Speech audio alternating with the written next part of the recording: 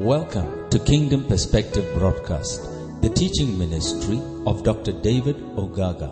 For more information, please call 234-803-481-0869. Or for free audio downloads, kindly visit www.davidogaga.org.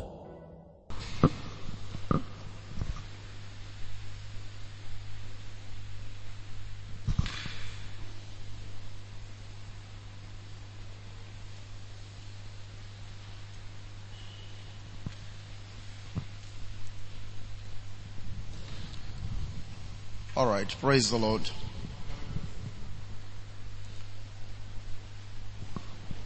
I just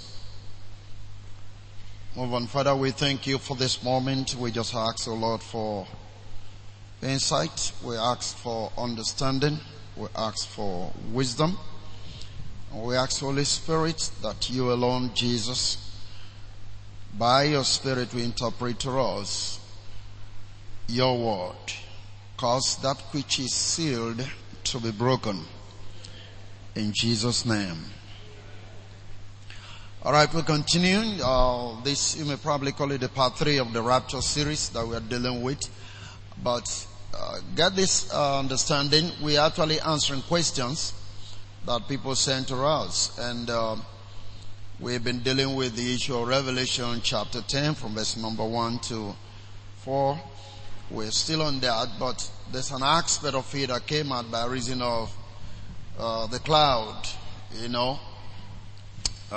because it talks about the rainbow cloud that was upon his head. And so questions came in that relates to 1 Thessalonians chapter 4. And so we got to answer that. So for those of us watching for the first time, maybe you can find a way to go back to the previous series and then you'll be able to catch up with what we're doing now. But tonight we're going to be dealing with 3 basic scriptures. But just like last week, we tried to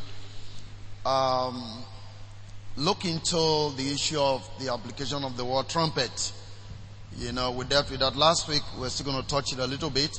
And then we'll go to 1 Corinthians chapter 15, and verse 51 and 52. But let's read from 1 Corinthians, dealing with the issue of the trumpet. We tried to explain to us last week that trumpets have nothing to do with literal objects that some angels are going to sound one day. Trumpet all through the scriptures refers to messages. Alright, so 1 Corinthians 15 and then verse 51, and the Bible says, "Behold, I show you a mystery. We shall not all sleep, but we shall all be changed." And the verse 52 says, "And in a moment, in the twinkling of an eye, at the last trump, for the trumpet shall sound, and the dead shall be raised incorruptible, and we shall be changed. For this corruption must put on incorruption, and this mortal must put on immortality." Praise God. And that's what we looked at last week, and then I tried to emphasize the word says last trump. Last trump. And that is very important. When something is last, then there is none else after that one. That is the last one. And then we also try to say, when you say about last trump, that means there were some other trumps before this one.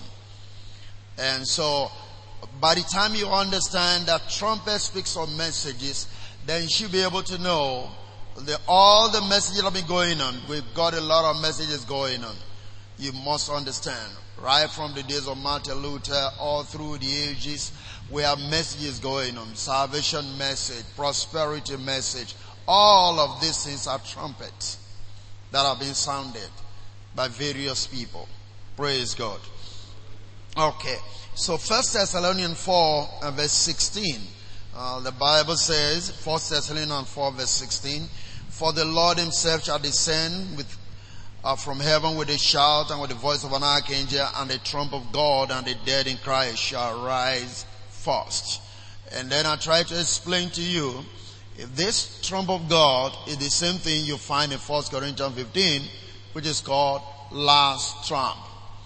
So the last trump is the same thing as the trump of God. And we see clearly from scriptures in 1 Corinthians 15 what follows the sounding of the trumpet. 1 Corinthians 15 tells us this mortal must put on what? Immortality. This corruption will put on what? Incorruption. And so that's exactly what this place is talking about as well. But again, you need to understand the dead in Christ have nothing to do with men that are lying down in the cemetery. We've explained that severally. How many of you remember that? Dead in Christ has to do with those who are being ruled by Christ's Spirit. Just like those who are wallowing in sin, the Bible refers to them as dead in sin. That is just it. They have nothing to do with the man in the cemetery. Anybody that has been buried somewhere, that one is referred to as asleep in Jesus, or to be asleep. Praise God. Okay, so now let's get down again to Revelation chapter 10 and verse number 7. And so the Bible says, but in the days of the voice of the seventh angel, when he shall begin to sound, the mystery of God should be finished, as it has been declared to his servant the prophet. So what then is the mystery of God that is finished? Don't forget that. It says, it's the trump of God, the dead will be raised incorruptible, and then when this last trump sound, because remember, this last trump, with the voice of the seventh angel, is directly connected, like I explained to you, from Revelation 8 through 12, you're able to see that there were about 7 trumpets that were going to be sounding. Is that okay? Alright. So but this one is made us to understand here that the last one, which is the seventh angel, when it sounds, the mystery of God is finished. So we need to find out what again is supposed to be the mystery of God. There are several places you need to understand this, but let me just take a few, look at a few of them. Like in Ephesians 3, let's look at 2 to 6. Ephesians chapter 3 verse 2 to 6, is very important. We'll read it. He said, if you have heard of the dispensation of the grace of God which is given to me, to you word, and then it goes on to say, how that by revelation he made known unto me the mystery, as I wrote afore in few words. And the verse 4 says, whereby when you read you may understand my knowledge in the mystery of who? Of Christ. The mystery of Christ. Okay? And then it said, which in other ages was not made known unto the sons of men, and is now revealed unto his holy apostles and prophets by the Spirit. Verse 6 says, that the Gentiles should be fellow heirs and of the same body and partakers of his promise in Christ by the gospel. So one of the major mysteries that you find in the Bible is that the Gentiles are becoming fellow heirs through Christ. Did you get that? Now, so you see, when the message begins to sound, everything that is mystery is finished. What that really means is that which is hidden, that which is secret, that which people don't know about will come alive. So Paul here is saying that one of the mysteries that have been in Christ. Now this mystery is hidden in Christ. In other words, it's only in Christ that the Gentiles can become fellow heirs of the body of Christ. Is that okay? Because the Gentiles could not partake of the Jewish system. Remember, even at the worship in the temple, you don't find the Gentiles. They have their own separate place, separated. Is that okay? But now that separation, that middle wall of partition was broken down when Jesus came, and that is one of the major mysteries you find in the Bible. Now the message of reconciliation that have to do with the kingdom of God is one of the things that finishes this mystery, and is part of the sounding of this seventh trumpet of the seventh angel. Is that okay? Praise God. Okay, so let's move on again. Look at 1 Corinthians 12 verse 13. Bible says, for by one Spirit are we all baptized into one body, whether we be Jews or Gentiles, whether we be bond or free, and have all been made to drink into one Spirit. Praise God. Alright. Okay, you can also look at Ephesians 5, let's say 31 and 32. 31, 32, Ephesians 5. And he says, for this cause shall all men leave his father and mother and shall join unto his wife, and they two shall be one flesh. And then he said, this is a great mystery, but I speak concerning Christ and what? The church. So everything we're talking about the mystery is actually talking about Christ and the church. How that the Gentiles are becoming partakers of this one body. You see, in other words, through this message of reconciliation and bringing all things back unto God, we have been able to understand that God is no longer discriminating. The law can no longer be there to function to begin to discriminate between the Jews and the Gentiles. No male, no female. Everything is coming together as one, exactly the way it was from the very beginning. Okay, Colossians 1 verse 27. I'm just looking at a few things about this mystery. To whom God will make known unto what is the riches of the glory of this mystery among the Gentiles, which is what? Christ in you, the hope of glory. Praise the Lord. That is all of it. The mystery is all about Christ. You know what God intends to do in man. So when the last trump is sound, the mystery of God is finished. It's no longer something that people cannot understand or cannot comprehend. You know, this message opens up everything that looks sealed. Praise the living God. Everything that looks mysterious, everything that looks like a secret is opened up when this message begins to sound. So it's a clear message. It's a method of clarity that reveals God's intent and purposes for creation and in creation. Praise the living God. So what are we saying? The message of this last trump is the message of perfection, which is the voice of the Son going forth today on the earth. And this message will bring to maturity his body, which is the church. Is that okay? This is the only message that can bring the church to the place of maturity.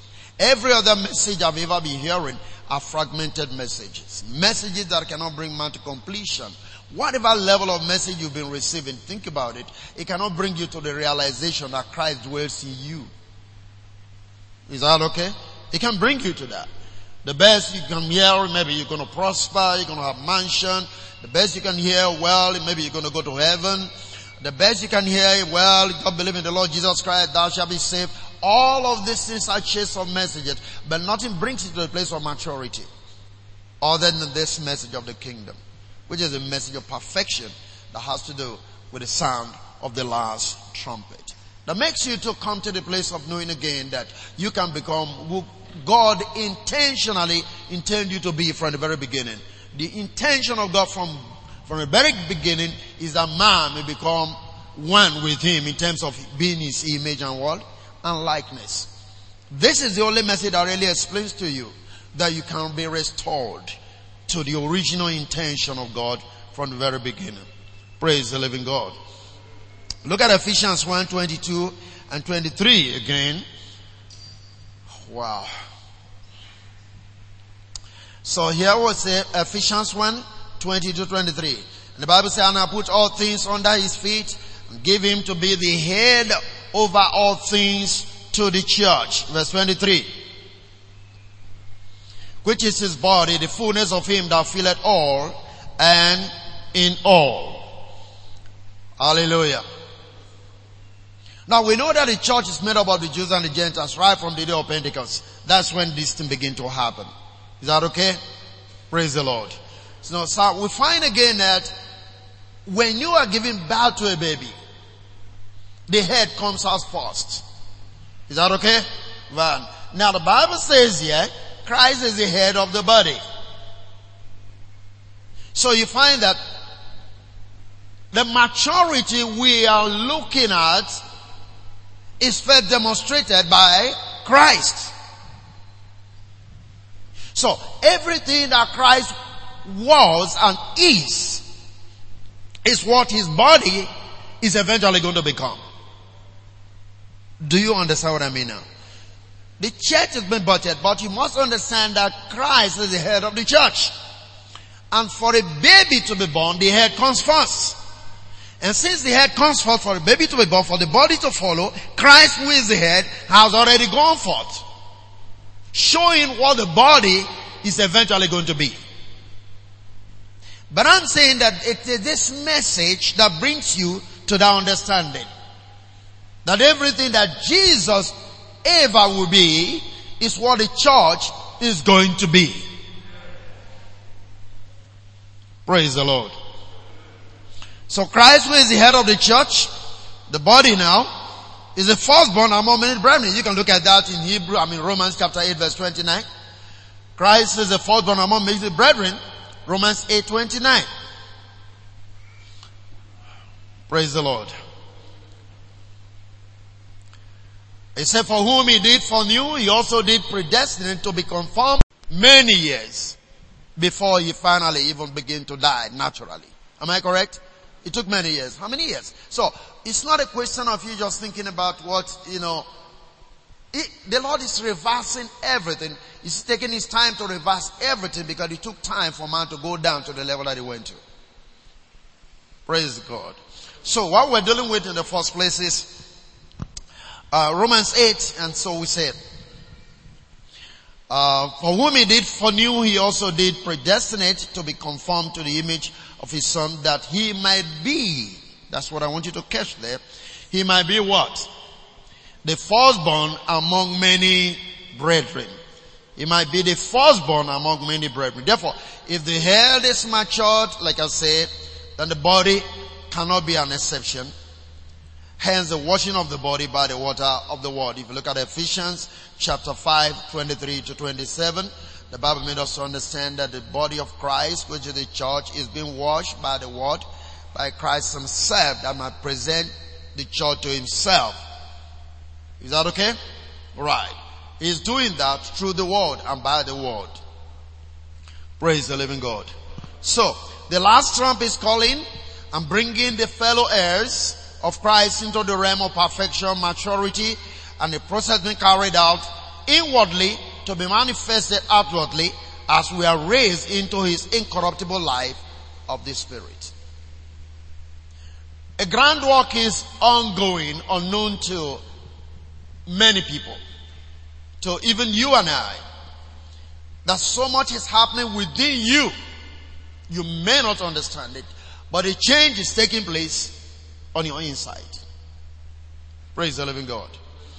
And this change will finally come to the place of full materialization. What I mean is, from the inward, there's going to be an outward expression of that which is happening on your inside. It's exactly what we're saying on Sunday when you begin to think about the glory of the 8th day. When Jesus manifested the glory, which is the transfiguration, it was from the inside of him, but it reflected on the outside. That is the work that is taking place in your spirit right now. You may not understand how it's working, but that's exactly what is going on. That there's going to be a fullness of time when that which is happening within you will be manifested outwardly. Praise the Lord. Alright. So far, we can find that it's clear. The last trump, as we find here, correspond to the 7 trumpets. Of the series of the 7 trumpets, we are finding in the book of Revelation from chapter 8, 1 to 8, and so on and so forth. And so, Revelation chapter 8 again, we may not be able to read all of that, but I just want us to move. You can read from 1 to 8. When it talks about saw the heavens, we stood before God, and to them were given 7 trumpets. But I want us to move very quickly to Revelation 11, verse 15 to 18. Revelation 11 from 15 to 18. Praise the Lord. Now, here I want you to find that there's something very interesting about this 7th trumpet again. Something associated with this 7th trumpet, and very powerful, as we're going to see from this particular passage. Now here the Bible says, and the 7th angel sounded, and there were great voices in heaven saying, you watch this, the kingdom of this world are become the kingdom of our Lord and of his Christ, and he shall reign forever and ever. Praise the living God. The kingdoms of this world are become the kingdoms of our Lord and of his Christ. Now, this pronouncement is directly connected to the sound of the seventh trumpet. You see? So the seventh trumpet carries the message of the kingdom. Praise the Lord. So the seven angels sounded, and there were great voices in heaven saying, the kingdom of this world have become the kingdom of our Lord and of his Christ, and it shall reign forever and ever. And the Bible said, the nations were angry, and the wrath is come, and the time of the dead, that they should be judged, and that thou should give reward unto thy servants, and the prophet unto the saints, and them that fear thy name, small and great, and I should destroy them which destroy the earth. You can just look at all of that. Praise the Lord. Now the basic three things we find in 4 Thessalonians chapter 4 verse 16 are also associated with this. For it says, 4 Thessalonians 4:16, for the Lord himself shall descend from heaven with the shout, with the voice of the archangel, and the trump of God, and the dead in Christ shall rise forth. 17 says, then which are alive and remain shall be caught up together with them in the clouds to meet the Lord in the air. And these are the same thing we read also from 1 Corinthians 15, 51 to 52. So, when you go through these three major passages down to Revelation, what you're going to find is one, there is a trumpet sound. And basically, it is the seventh and the last trumpet. From Revelation, 1 Thessalonians, 1 Corinthians. You find these three things there. One, the trumpet sound. And the trumpet sound is equal to the seventh or the last. And it's also called the trump of God. Is that okay? Good. Now, at the sounding of that trumpet, something always happens. The time of the dead will be raised. Which means that trumpet produces resurrection life. Are you following that? Very good. Then number 3 is the time for the reward of the saints, which of course includes the change from mortality to immortality. Praise the Lord. As we put on his divine nature or his full nature. So these are the three things you find associated with the last trumpet. So anytime you talk about a last trump, 3 things comes to your mind. One is a trumpet, is the last one, is the trump of God, is directly connected to resurrection, which is raising the dead. And the dead is not just those in the cemetery that will be flying from the graveyard. It's not talking about that. He's talking about those who are dead in sin and trespasses, and he's talking about those who are dead in Christ. Maybe I need to read a scripture here for you to understand. Go with me to Colossians chapter 3 verse number 1. And this is what it says. If ye then be risen with Christ, seek those things which are above, where Christ is seated on the right hand of God. You reason together with him. You reason with him. It is a you shall. He say it is done. Then verse 2, and he says, set affection on things above, not on things of the earth. Verse 3, for ye are dead, and your life is hid with Christ in God. Ye are dead. Even now that you are breathing, scripture say you are dead. That's what it means. It is these dead people that are being raised, not the dead corpse in the cemetery. And somebody need to understand that there is nobody in the cemetery. And that may shock you. The Bible makes it very clear. In Ecclesiastes chapter 12 verse 7, so when a man dies, the spirit goes back to God who gave it. Jesus prayed and said, into thy hand I commend my spirit. You don't find anybody in the grave. Spirit is gone out.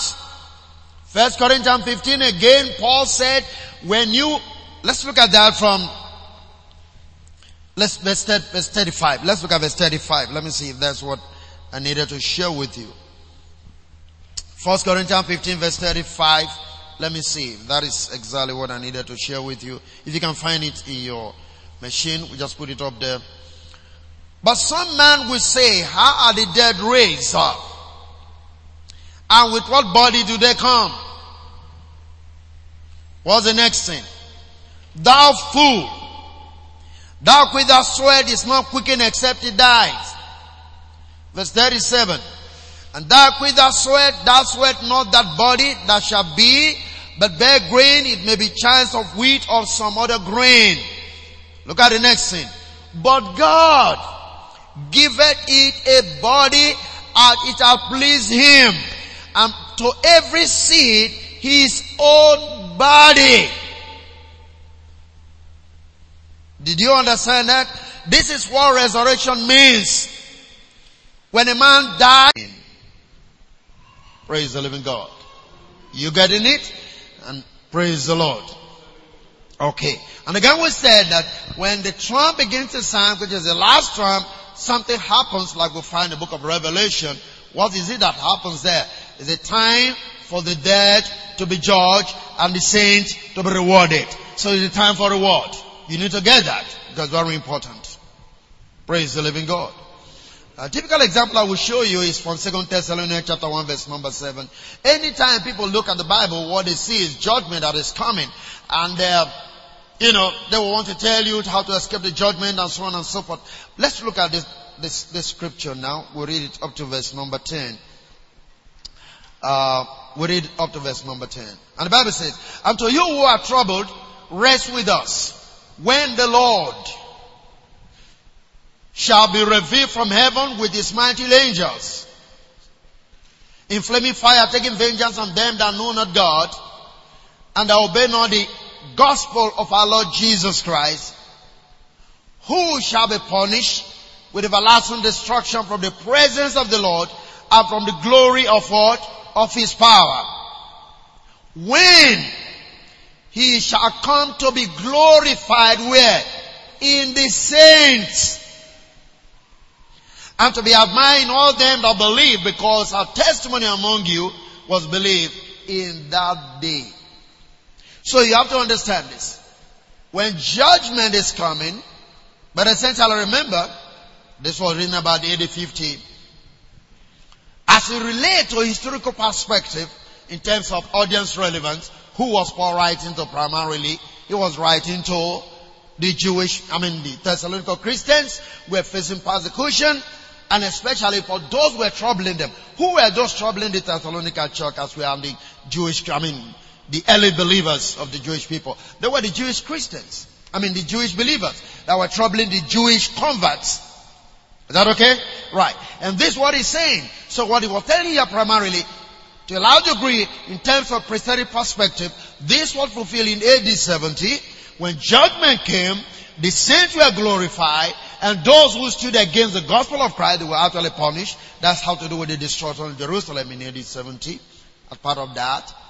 But again, as you say this in terms of kingdom perspective, you find that there also comes a time in creation, as God is working out his perfect will, that Christ will be glorified in this thing. So sometimes, one thing I want to point out to you is this: you don't always continue to be looking at judgment. You should be looking at the fact that even when judgment is going on, the saints are being glorified.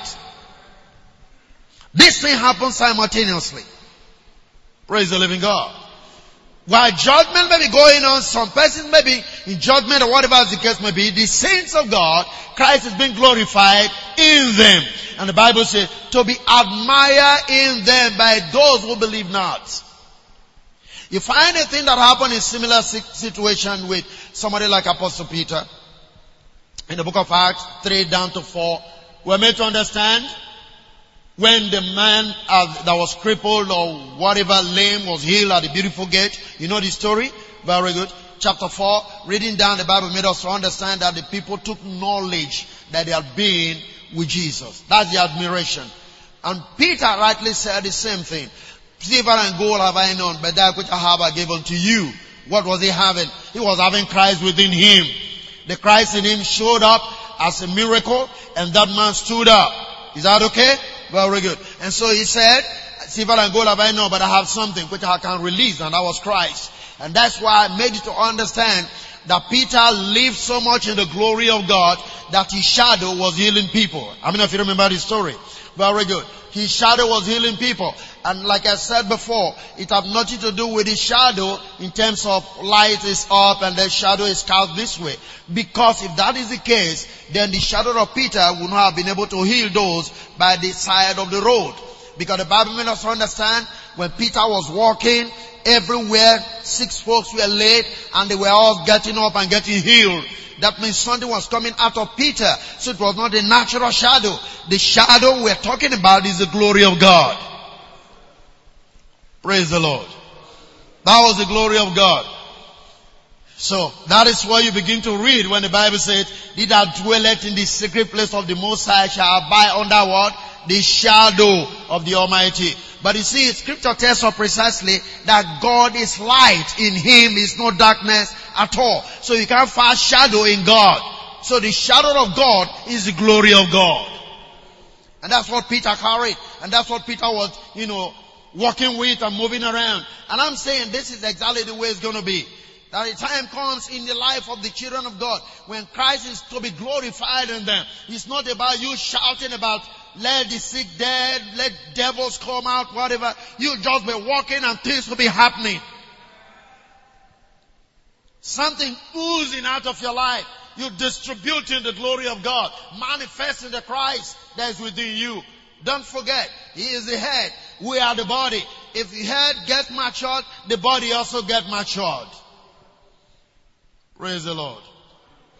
So, there is no indication in any way here, the scripture we just read, that the saints will be leaving the earth in terms of what is called the rapture. Is that okay? Come on, are you here with me? Okay. Before the trumpet sound or whatever the case may be, nothing to indicate that, like the pre-tribulationists want to make us believe. But the Bible says when the judgment is coming, these people are being punished, the other group are being glorified because of Christ that is in them. There's nothing to say somebody's going up. No indication of that. But when the trumpet sounds, there is a glorification. Praise God. Okay. So let's go down now quickly and just take a look at this in the next few minutes for today. 1 Corinthians 15 again, 51 to 52. We need to look at it because it's very important.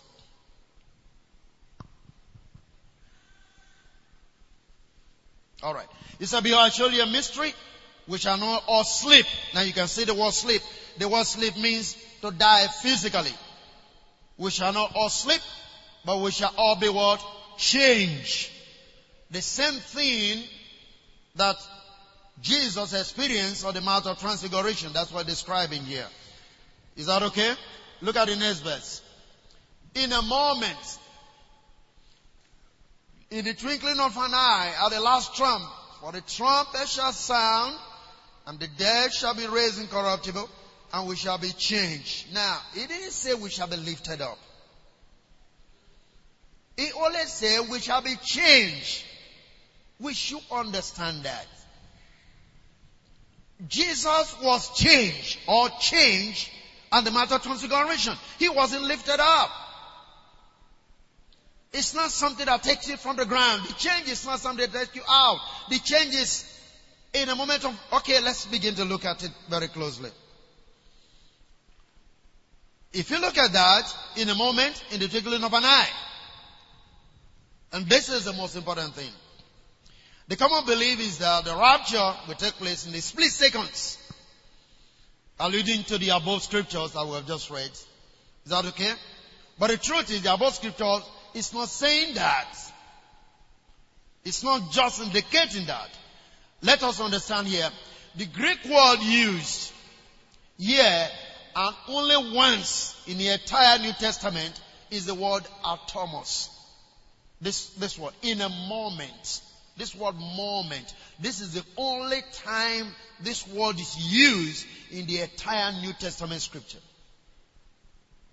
Now this word moment is from the Greek word atomos, which in the true sense speaks of that which is indivisible or unseparable. Just as the Greek believed that the atom is the smallest indivisible particle of a matter in existence, then you need to get this right. Before now, the atom was supposed to be the indivisible particle of an element, whatever the case may be, which the Greeks believe, which we've been teaching in physics and whatever, in chemistry. Is that okay? Good. So, you have to notice very clearly here that this Greek word used here is the only place where this word is used, and it has nothing to do with your eyelid flinking. Thinking of how sharp, how quick, because that's what the connotation is. You will know before you know it has happened. You've seen pictures of some films. Maybe you're in the car with somebody, and before you know, the driver is gone. I think you see all those films going on. They are all based on this particular passage. Now, let me show you one more scripture where this thing is used in a way so that you can understand it. Very close to it. 2 Corinthians chapter 4 verse 17.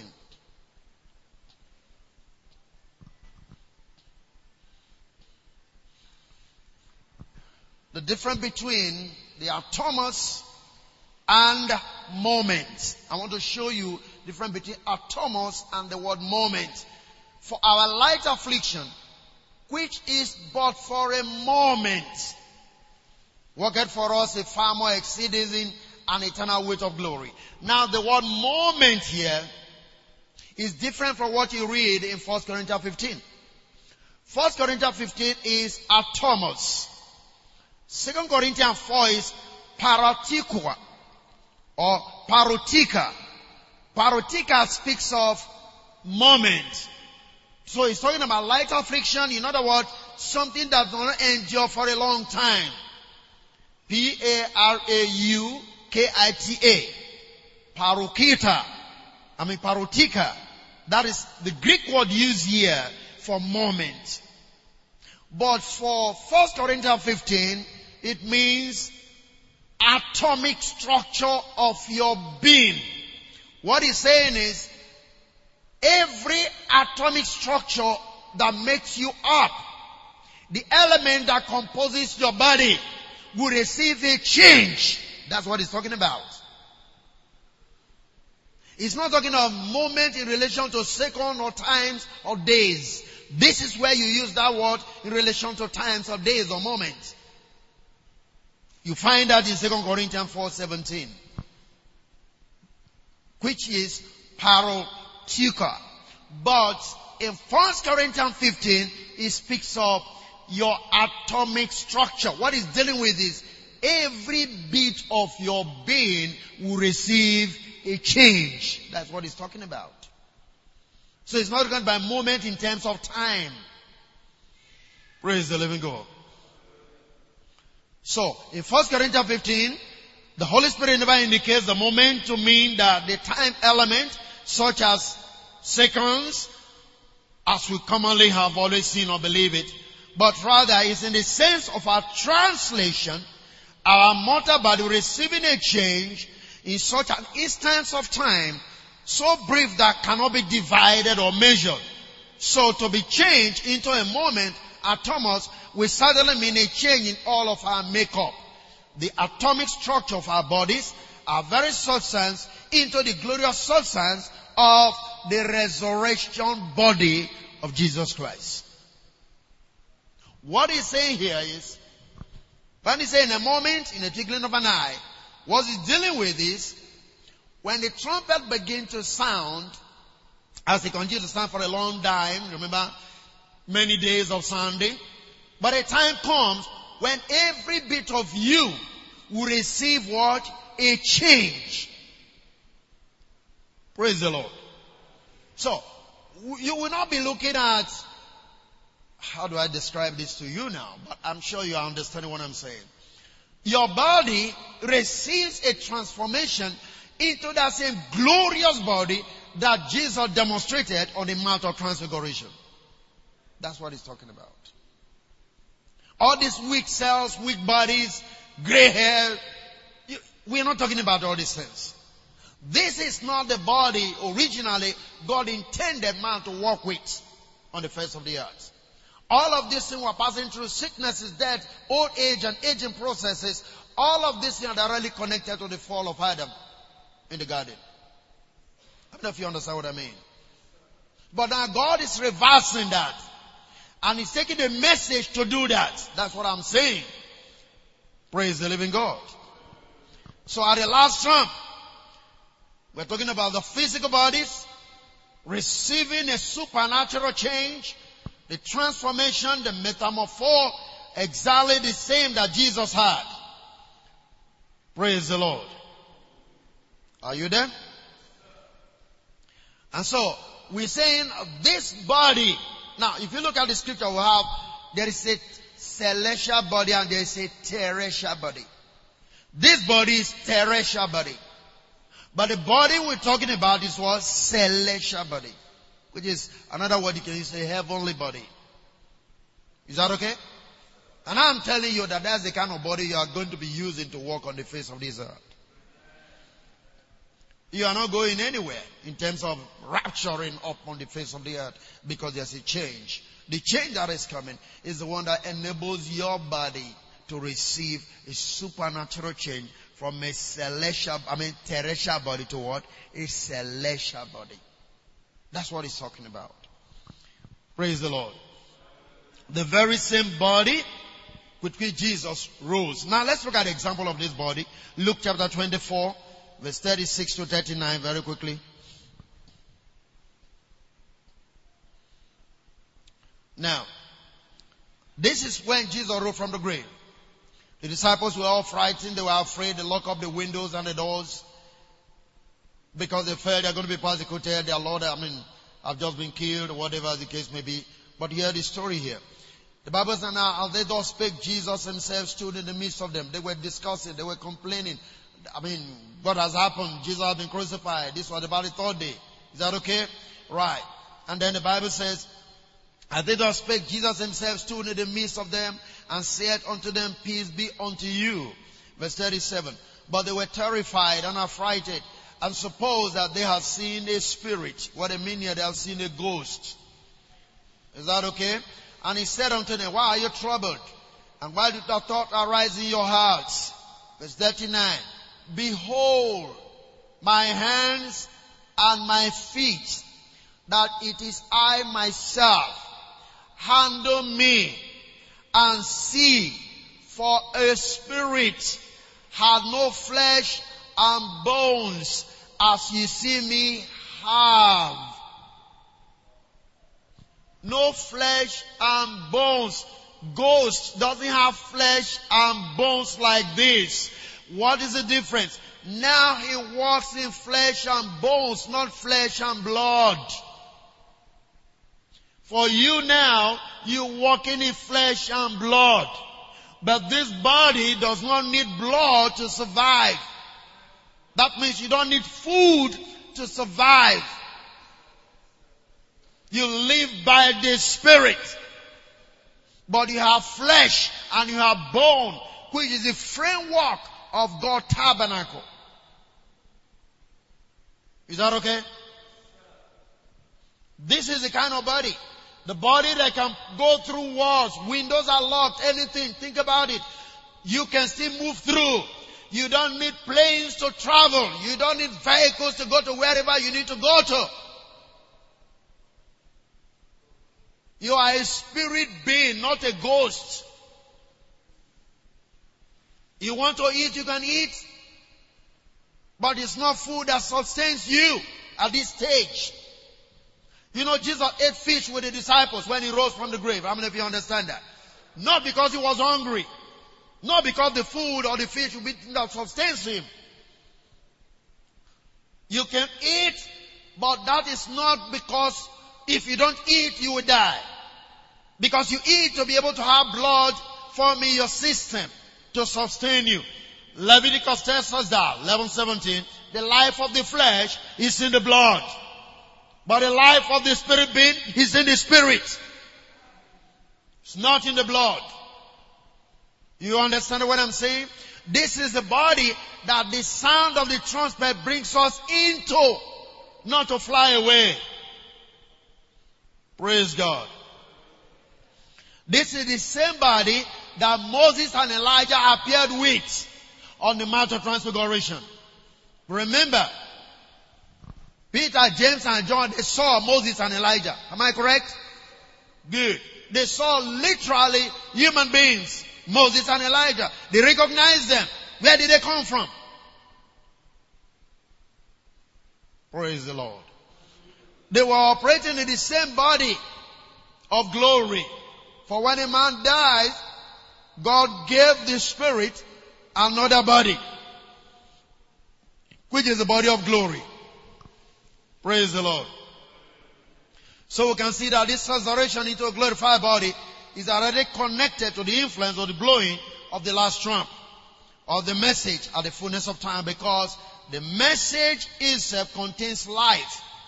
It has nothing to do with a rapture, lifting of a people into the sky. Nothing to do with that. Praise the Lord. Now before we just go up, let me just touch the next word that connects to that, and then we'll close for tonight. The word is twinkle. The twinkling. So what then is the twinkling of an eye? The word twinkling is from the Greek word ripe. R-H-I-P-E. Meaning a jerk of the eyes. The word is taken from the root word ripto, which indicates a sudden motion to turn with a rapid movement, a stroke to toss or fling. So the fact is, the word is dealing with actions and motion, and not necessarily the swiftness of the movement of the eyelids in relation to time. It is a matter of movement that relates to like a jerking resulting in a change of direction or a sudden refocusing of your attention. Let me give you a simple illustration. We know how frightened we can be when there is darkness in a place. So take for instance, at about 12 midnight, not in any place where you have maybe generators or sound, wherever. Everywhere is just calm, dead calm, and you are in a dark room. Is that okay? Are you listening to me? All of a sudden somebody opens the door. What will be your natural response? A swift ejection. That's what it means. So you refocus your attention. Assuming we're sitting this way and somebody opened the door behind you, you are going to sharply turn. That's what it means. A sharp turning to another direction. That's what a twinkling of an eye means. So now, you see, we're going to have a change of direction from the way we're walking as human beings under the influence of the Adamic system. That takes you back to, what the scripture will tell you. Can we take it 2 Corinthians? We'll start from here next week. But let's look at 2 Corinthians chapter 3, the last two verses. The last two verses. Praise the Lord. 2 Corinthians 3. Now the Lord is that Spirit. Now I need to get this cleared in your mind. The Lord is that Spirit. What do you mean by that? That Spirit. What do you mean by that Spirit?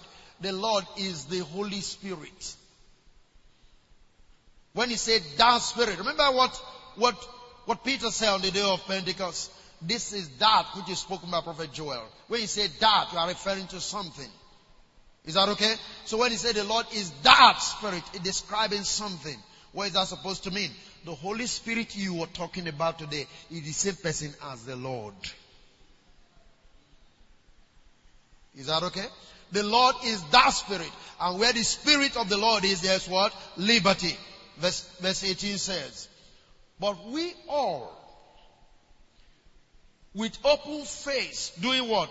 Beholding as in a glass the glory of the Lord, are what? Changed into the same image from glory to glory, even by the Spirit of the Lord. So when you have a change of direction to begin to focus on Christ, you become exactly as He is. So the twinkling means a sudden change, I will even say, of your thinking, of your mind, of your intents. Listen, when you really come to a place of, oh my God, why am I? It's just like David will cry, oh my soul, why are thou quieted within me? When something strikes you and your attention is shifted from everything that is going on around you, that's the twinkling of an eye. When a sudden understanding comes to you and you can say, this is not me, I can't live this life, that is the twinkling of an eye. You moving from the focus you had to another direction. Something just struck your mind and you begin to reject the things that you seemingly hate, but ordinarily you could not live them. But now you could live them. Now you can change from them. Your attention is got very focused. And that's what I mean by twinkling of an eye. It have not to do with the move of the eyelid or in a simple moment. It's not dealing with that. Praise the living God. That's a refocusing of direction. That's what the twinkling of an eye means. So what's the Bible telling us? When the trumpet begins to sound, as our attention begins to get refocused from the direction we are facing to facing the Lord, there will be a change within all of our atomic structure. Every bit of our being will receive a change. From mortal to immortality. From corruption to incorruption. The same glory of the Lord. This is what the scripture is talking about.